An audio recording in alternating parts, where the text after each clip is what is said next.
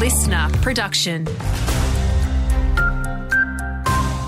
Good morning, it's Andrew Shell with the latest. Another day and another strike from V-Line staff, with regional trains again not running until at least 8 o'clock this morning. The ongoing industrial dispute comes as the Rail, Tram and Bus Union and the rail operator attempt to reach a new pay and conditions deal. Another strike is scheduled for Friday morning, and despite the disruptions, V-Line Chief Matt Carrick is confident they're making progress. We'd really encourage the union to make compromises, as we are. We can get to an agreement. We did with the drivers. We really want to close this one out as soon as we can.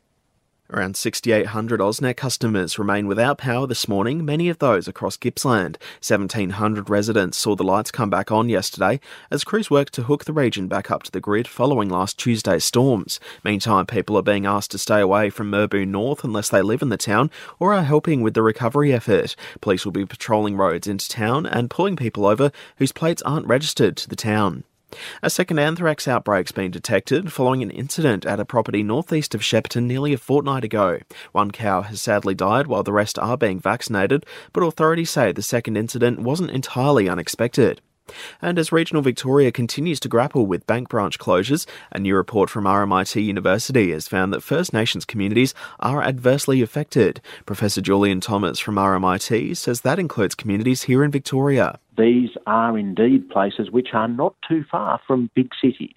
So the problem is by no means restricted to the most remote parts of the country. Let's check the latest in sport now, and we're just a couple of games away from the start of finals in the Hazeman Shield and Latrobe Valley cricket play for the season.